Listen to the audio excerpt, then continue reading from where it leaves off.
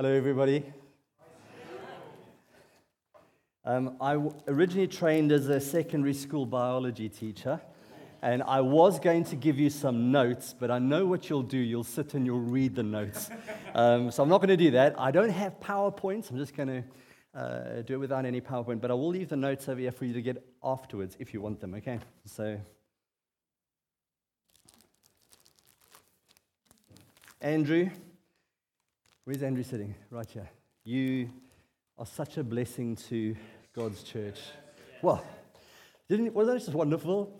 Just your unique way of opening the scriptures. And somebody said earlier, how do you say so much in so few words? It's so true. Every word just counts. And I just really sensed God speak. And our team from Jubilee were looking at each other and making notes and saying, "Oh, we need to remember this. This is key." So thank you, Andrew, and to the Gateway guys. Wow, you're really showing us incredible love, and you have set the bar very high.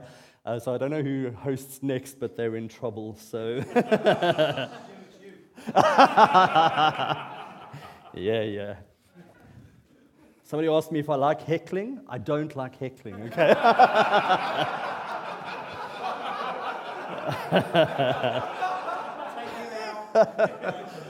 I want to start with a few questions that would just help me here. Is it okay if I mix a number of terms this morning? Matt asked me to speak on how we pastor people and to lean into pastoring other pastors, which Andrew's covered, and I think Tom and Laura will cover as well in some ways. But could I mix terms like pastoring people, pastoral care, caregiving, shepherding? All those things today mean pretty much the same thing. Is that okay for me to do that? Yeah. Okay. Who in this room, I'd like you to put up your hands, who pastors people or who cares for people at any given time? I'd like to see some hands, okay? Actually, maybe the other way is better. Is there anybody here who never has to pastor or care for anybody? Put up your hand. You are indeed blessed, I was going to say. We all have to pastor people at various times. We pastor ourselves as well. I'm no expert in pastoring, and yesterday, as we were talking about this, Ben reminded me of a number of real bad pastoral moments that I've had. And one of them he mentioned, I'm just giving you an opt-out clause. You can tell me to go and sit down, and you don't want to hear anything that I've got to say after this. But a wonderful woman, she got saved in her 80s in our church, and just so passionately in love with Jesus. And one morning she asked me and a friend, "Would you pray for me? I've got frozen shoulder. I haven't been able to lift my arm above that height for months and months." And with not too much faith, to be honest, my friend and I laid hands on her and we prayed. And the reason I didn't have much faith is because I also had a shoulder that I'd been praying for ages that wasn't getting fixed. And as we laid hands on her, she raised her arms, and it was like just this beautiful picture. And then she said something really interesting. She said, "I'm so glad that my shoulder's fixed because I can raise my arms to Jesus." As an 80-year-old baby Christian, the reason I wanted my shoulder fixed is so that I can worship God with my hands raised. And then she said, "And I want to be able to serve tea and coffee," which I haven't been able to do. So she gets really ill. This is just before she actually dies. She's with the Lord now. And I go to visit her in hospital.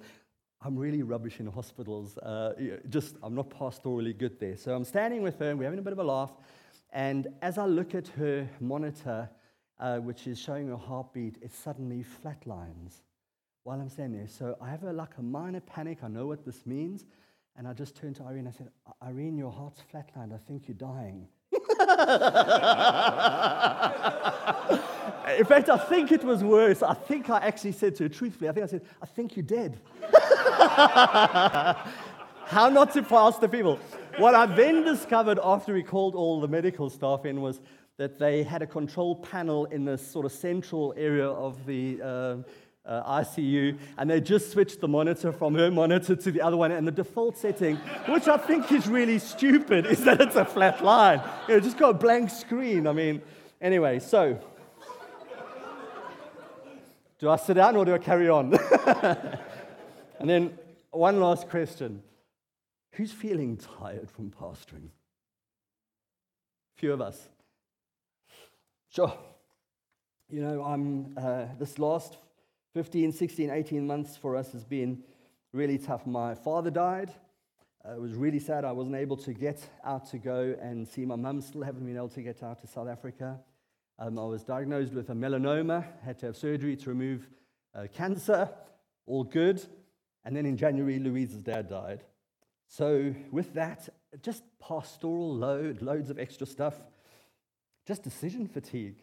Getting home and Louise says, "What would you like for dinner?" I'm sick and tired of making decisions. I just thought, no, just choose for me, And I think some of you would be able to relate to that. And God's grace and strength, I've just been so aware of it. He's incredible to keep us going.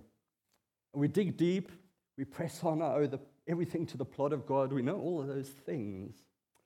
But I felt very tired. I'm doing okay, but I've run out of nice. I've run out of nice and patience and some of the things that I've had in abundance, and they've just sort of disappeared. And in fact, my pastoral gift, I've been saying to our team over and over, it just seems to be diminishing, and the gift of grumpiness seems to be growing, and cynicism and all those other gifts that we don't really want, It's true. So I just felt that the Lord lead to me this morning to just have a conversation. I tried really hard to get it into a passage like Andrew did so beautifully this morning and to do an exegesis, but I just felt I was trying to wangle as many points into a passage of Scripture. And on Wednesday, I thought, I'm just going to give you 7 pointers, 7 things conversationally that I think are important. Obviously, there are loads more than that. I guess what we're trying to do when we talk about pastoring people is we're caring for them, we're shepherding. We're helping people to connect with Jesus. We want all the time to point them to Jesus and to help them grow in their walk with God. And discipleship and sanctification and spiritual maturity are the things that we are aiming for. In Joshua chapter 1, we read this. It says, "Moses, my servant, is dead. Now therefore arise, go over this Jordan, you and all this people, into the land that I'm giving to them," the people of Israel. And God called Moses to lead the people into the land that he had promised them. And in a way, as pastors, that's what we are doing. We're caring for people to take them into everything that God has got for them. And so we sometimes have to put our agendas to the side, try and sense what is God saying for them. So my first of the points, there's nothing new I'm going to tell you. You know all of these things, so maybe just reminders. I think God reminds us over. Jesus taught the same thing over and over and over because we need to hear them over and over again. The first point is that we need to live in the security of being loved by God. It's so important. It always starts with God. He always makes the first move. I'm not saying that we make the first move. No. God always makes the first move. How can we not love a God who loves us so much? I just want to say this morning, you are loved by God. It's been coming through in so many things this weekend. God loves you. And therefore, our walk with him is absolutely critical. We can't even think about pastoring and caring for other people if we're not prioritizing our walk with the Lord. And so many people have said to us, we've heard it even this weekend, people feel like they're drawing from the bottom of their tanks. I don't know how much I've got left in reserve. I've got a friend who leads a large church in another denomination. He's a big guy. He is 6'3", something like that. And one of his claims to fame is that he captained 2 very prominent university rugby teams, their first rugby teams, okay? And so he's this big guy, strong, tough. And he came off sabbatical just as COVID hit. So in March, he cut it short by a few weeks.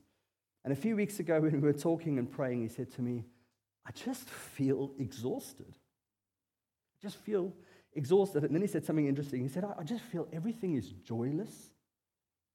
Please won't you pray for some joy? Now, it's an easy thing to pray for people because what are the fruit of the Spirit? Joy. So we ask, Spirit of God, would you move on this man and give him some joy? And many of us would know other people who feel very, very similarly. As pastoral needs in the church have increased, so has our fatigue. And so they've just gone like this, and they've caused us some problems. And it's more important than ever to prioritize our walk with God. Read Johnny Carson, I'll mention, he posted a post this week on Facebook about Spurgeon, and I've been reading quite a bit of biographies over this period of time. And one of the things that Susanna Spurgeon said about her husband is, she said, I wish he had taken his Wednesdays off. I didn't realize that. So he had this amazing ministry, did phenomenal things, incredible things for God. And then even that guy didn't take enough rest time according to his wife. We're very busy doing good things, but we mustn't sacrifice the best for the good. We need to prioritize our walk with the Lord. It's easy to forget just in the busyness of the day to prioritize that. Louise has just bought a hybrid car, and it's the first time we've had an electric. I just forget to charge the thing. So just as well, that's why I'm glad we haven't gone fully electric, because I'm used to putting petrol in, but this idea of plugging a car in just doesn't compute with me yet. Guys, we need to make sure we remember to plug in all the time. Last night was a plug-in moment for us, wasn't it? It was just wonderful, refreshing time worshiping God together and Him just ministering to us. What's the greatest commandment? Love the Lord your God with all your heart, your soul, your mind. We mustn't just say that, we must live it. We can preach it, we can teach it, but we've got to do it. And the second is just like it. What's the second commandment? Love your neighbor. So my second point, the first one is prioritize our walk with God. Second one is love people. Andrew mentioned it, Tom and Laura I know will as well. Love God, love people. Loving people is always easy. It's never complicated in any way, shape, or form. Loving people is tough. It's tough. It can be hard work, and love always costs, but it's worth it. Like joy, love is a fruit of the Spirit, and so we can go to the Lord and say, oh, Lord, I'm lacking a bit of love here. Won't you grow some of this? I love Andrew's thing. Let's get some compost and manure onto that, and let's see some fruitful love growing. We can ask the Lord to do that. My very loose translation, my paraphrase of 1 Corinthians 13, far looser than Andrew's was earlier. If you are a super tongue speaker, if you are spiritually multilingual and fluent, and everybody admires your tone and your accent, I also have a strange accent, Johnny. Just as a quick aside, why can we not mock certain accents, but everybody can mock a South African? I don't understand it. I have my friends, university friends, phoning me up just randomly and putting on a stupid South African accent. I mean, how does that work, for a sensitive person, If you are spiritually fluent, you're a super tongue speaker, but you don't have love, you're a noisy gong. I preached this once, and I had a guy in our church just smacking a cymbal in the congregation the whole way through my preach. It was very distracting preaching while it was happening, but it proved the point. There was a guy, he's got Down syndrome, and he always falls asleep on Louise's shoulder. And he always sits next to Louise, and he always falls asleep somewhere during the preach. I'm okay with that. Wake up. But he falls asleep, and as the cymbal went the one time, he literally took off. And don't be a noisy gong or a clanging cymbal. If you are off the charts, 100% accurate all the time, super prophetic, you've never got it wrong, ever. You understand all mysteries, all knowledge. You've got all faith. In fact, you've got so much faith that you can move mountains, and you have not love. You are nothing. Zilch. Zero. Nix. So I think we can say loving is pretty important to God. Just love people. And we mustn't get this the wrong way around. We just love people, but it's interesting. When we love people well, then we can build a bridge that allows us to talk about some of the tougher stuff. But we start with love. But I don't love so that I've got a bridge. My motives must always be just going to love, and then let's just see what God does with that.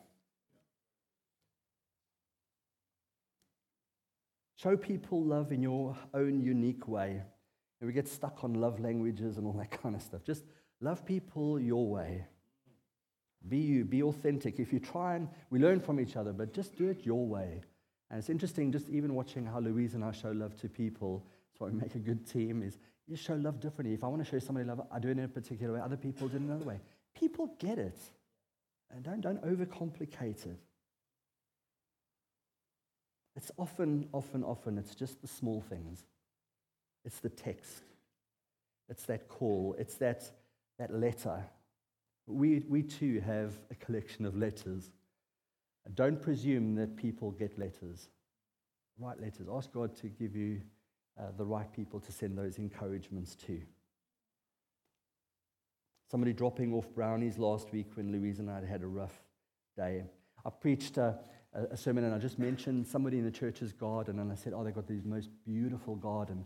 The next day she arrived with a rose for Louise and I each. What is she saying? I love you, in her way.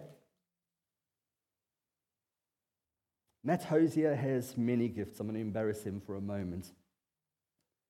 And I'm not sure where pastoral sits in your gift set. There are lots of gifts, and Matt's brilliant at that. But I want to tell you, when Louise's dad died, we received some bottles of wine. Now, you might say that's a bad thing pastorally if somebody's mourning and you send them some wine.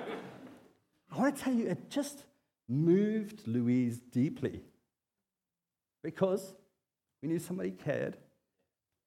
Cost some money. I don't even know who sent it, but we knew that Matt and Grace and the Gateway team were thinking of us. I could go on and on and on and on. The fact that the winery was a South African winery called House of Fun, and we got these bottles of wine, I thought, there's enough relationship there to do that, and it was very, very meaningful. Love people your way, but it's not just saying it, it's doing something. There's always some sort of action. Love is a verb that goes with it.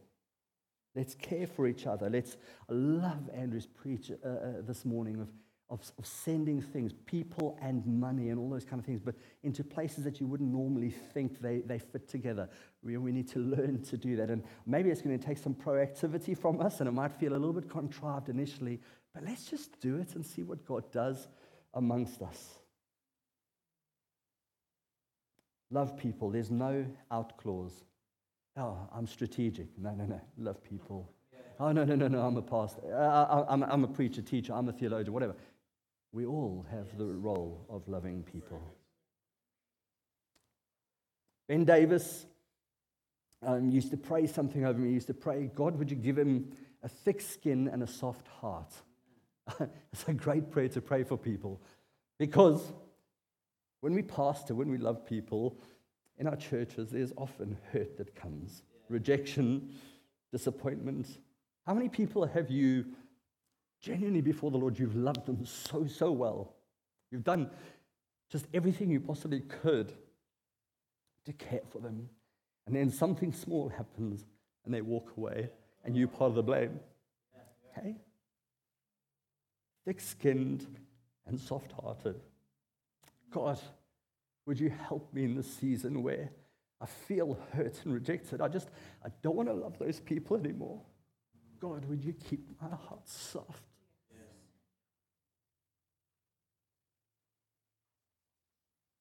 Third one, be real. As we live our lives openly and vulnerably, it allows people to be open and vulnerable with us. If we're not open and vulnerable, we don't get that from people in our congregations.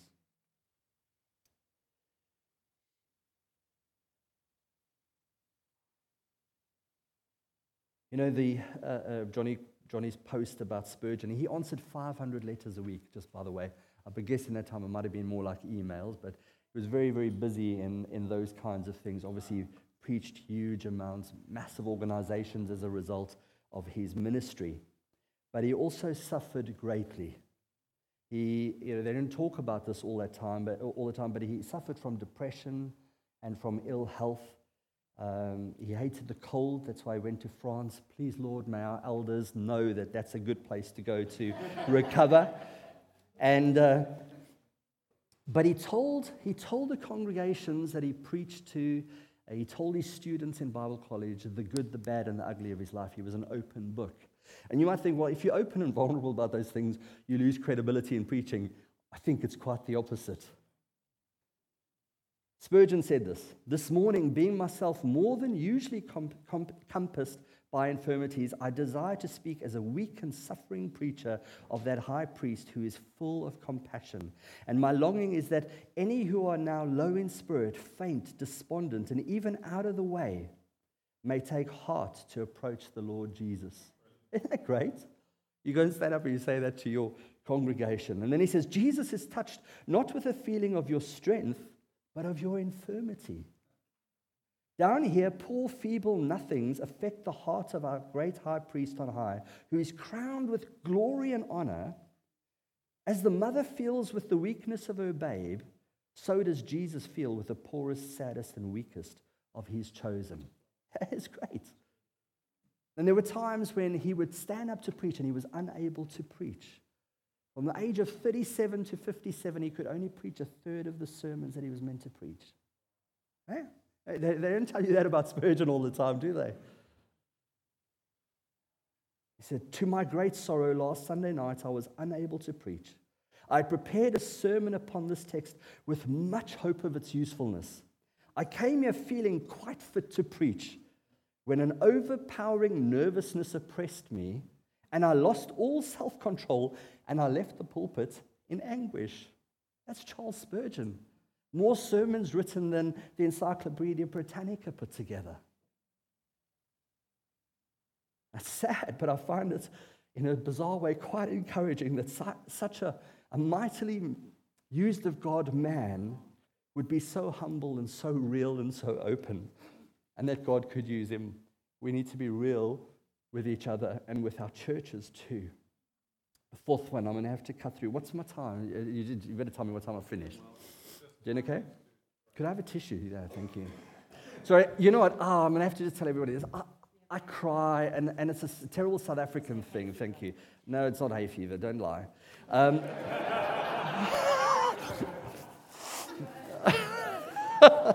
I do have hay fever, but anyway, moving swiftly on.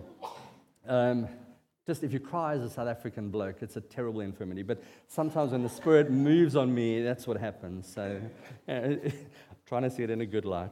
Okay. We pastor in team. Oh, Lord Jesus, thank you for team.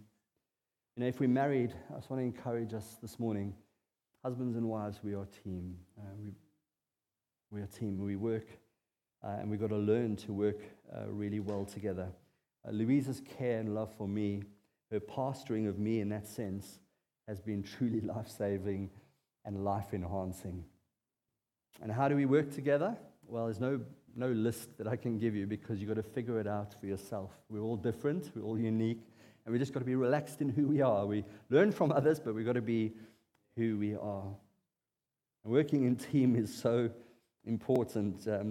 Looking at Ben and Kat, who are part of our team at Jubilee, just having friends that we love and who love us in our churches that we work with is such a rich thing. You know, Matt talking yesterday about a guy doing it on his own. Oh, man. We're in team. We need to say, thank you, Lord Jesus, that we have team around us. If you don't have team, pray for it, work hard for it. And then pastorally, we do need team structures. We need a pastoral care framework.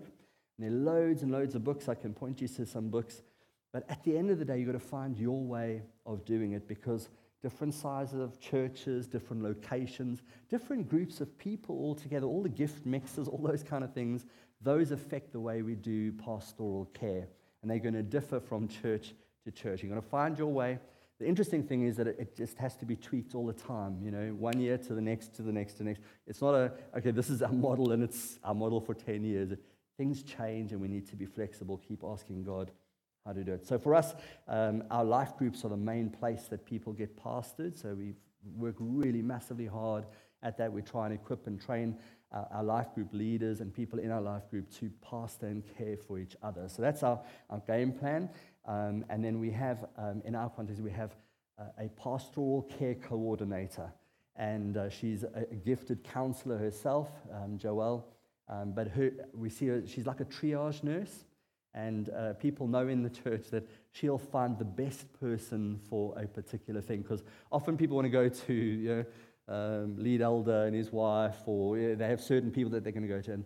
And in our church, what we've tried to do is just spread that out. And we've just found a really, really helpful model for us.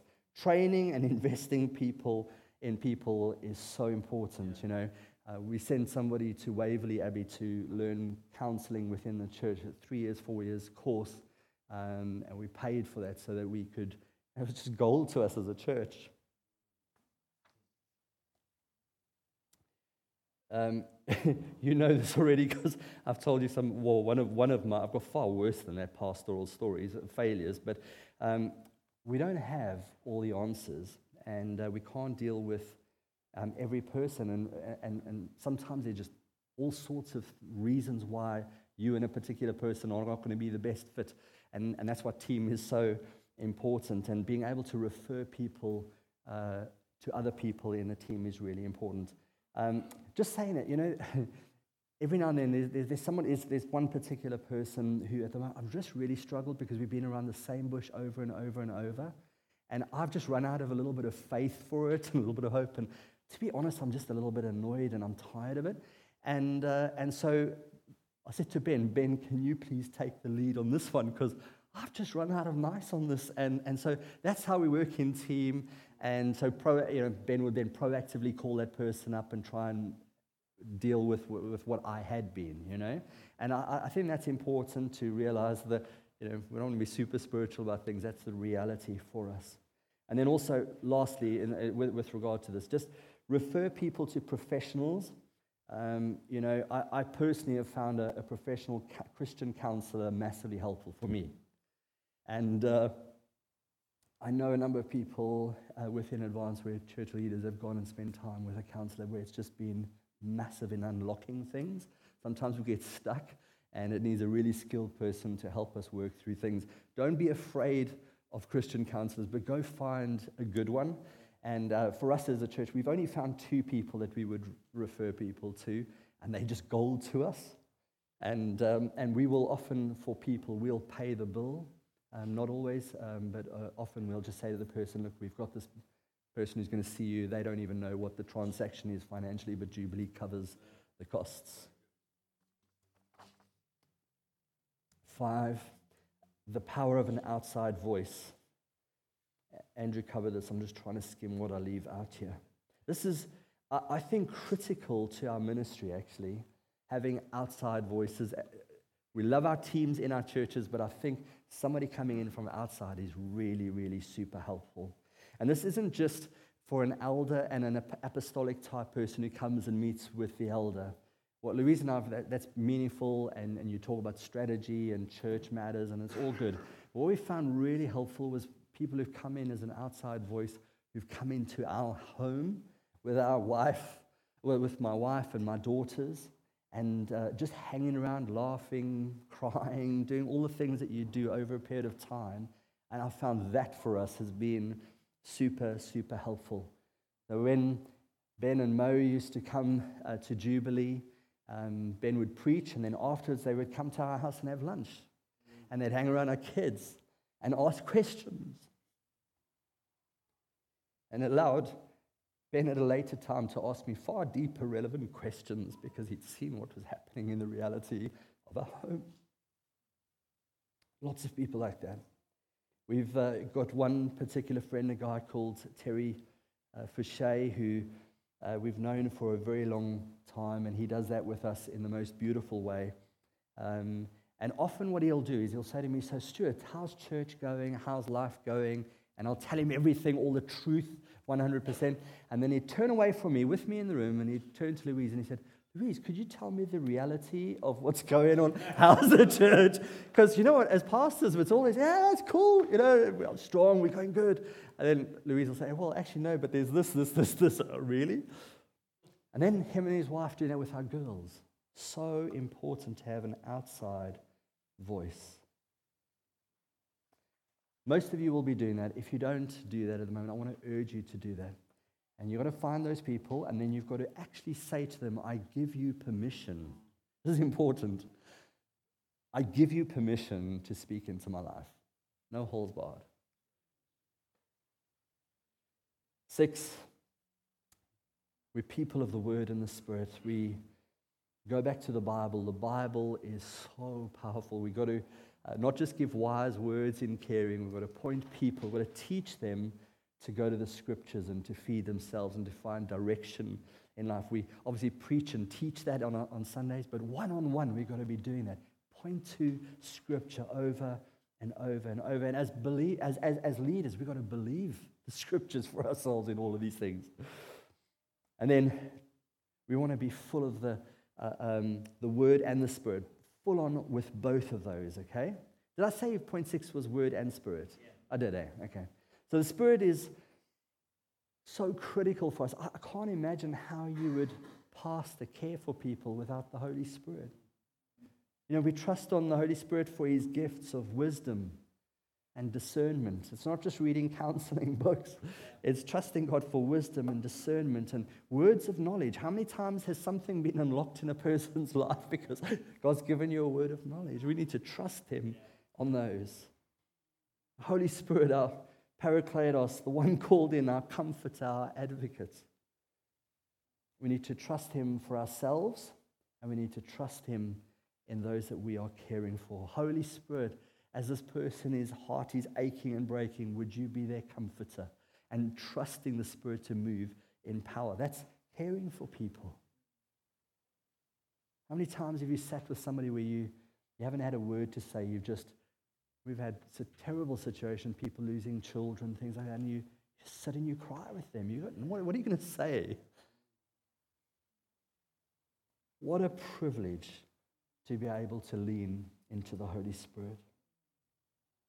You know, the best training, the wisest principles, the most effective procedures that we can set up in our game plan, this is where our church works, those things can break down in the reality of pastoral situations. You got to look at it and say, Holy Spirit, help. And we know He will.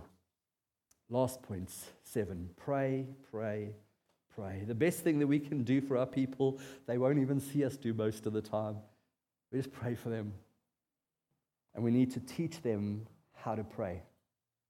Teaching people how to pray is a very important thing that we need to do in helping and caring for them. As leaders, just a challenge. Don't tell people you're going to pray for them and not pray for them. It's so easy. We do it, I'll pray for you. You know, the other day Louise was talking to me and she said, you know, we now have a prayer emoji. And people are sending prayer emojis all the time. Does that really mean you're going to pray for them? Or is that just a quick thing that you just send to somebody? I thought, oh, yeah, it's true. You know, am I really? I send prayer emojis all the time. Well, if I send that prayer emoji, then I've got to pray for that person, not just quickly send a prayer emoji. On my weekly task list, this is just the way I do it because I forget things if I don't write them down. Every week, I sit on a Monday morning when I do my task list for the week. I write down people that I'm going to pray for, and I work through it. So it seems mechanical, but honestly, there's life in it. And if I didn't do that, I would forget to pray for them. But as their pastor, I believe it's part of our calling to pray for our people. And we'd have amazing stories of God answering that prayer. So in conclusion, we're going to minister in a moment, but I want to remind us that we are both shepherds in this room and sheep. We are shepherds and sheep. I'm so glad last year as we were working through the book of 1 Peter, I got to preach on 1 Peter chapter 5 where it speaks about our role as shepherds of the flock that has been entrusted to us. What an incredible thing to have a flock entrusted to our care. And then it goes on and says, but we have a chief shepherd. I'm a shepherd. I want to do it with the very best of my ability. But I'm so grateful that I'm a sheep as well. and that there's a great shepherd, a chief shepherd, a shepherd over everything. And I've cried so many times, my whole life really, not in this kind of crying, but proper crying, this prayer. Lord, I'm trying my best, I'm doing my best, I'm pressing on as hard as I possibly can. In this season, I've been praying and saying, God, I don't even know who's still with us. I don't know which sheep are still at Jubilee. I don't know which sheep, I know which sheep have really died, but I don't know which sheep have spiritually died. Fortunately, not too many who really died. I don't know which sheep are malnourished. I don't know which ones have not been feeding for the past 18 months. I don't know what they've been feeding. They could have been eating all sorts of rubbish in all sorts of places. I don't know what's wrong with those sheep right now.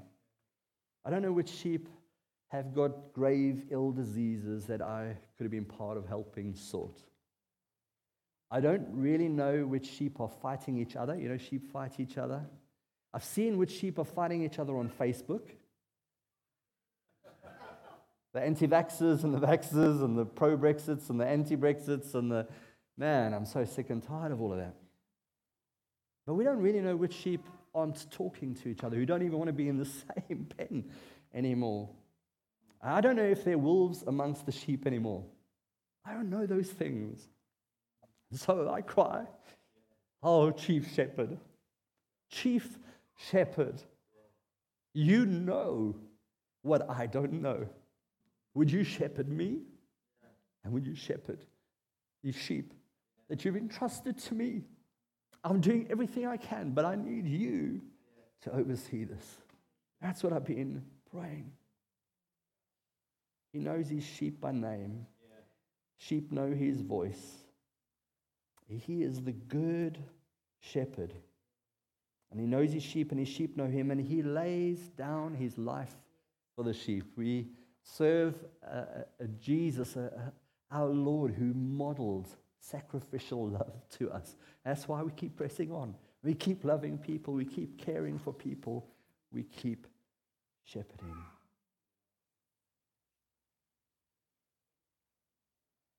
Can I have the worship team up here? So long, please. You know, we're about planting and strengthening churches, okay? We plant and strengthen churches as a movement.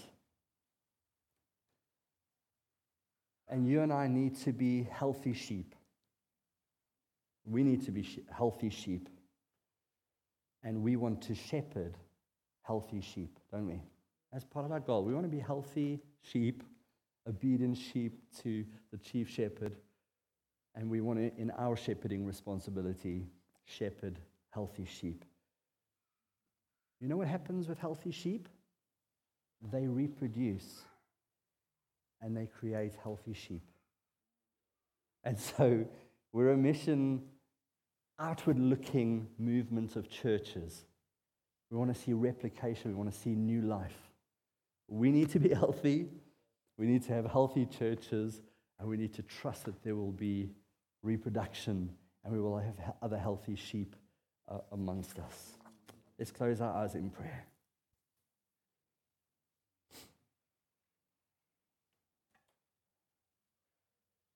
Louise and I, over this season, have found just praying through passages of Scripture as our guide ever so helpful. And Psalm 23 has been one of those psalms we've just prayed regularly over this time, just prayerfully. And I want to do that this morning and entrust us again, every one of us in this room, to the chief shepherd, the shepherd of our souls.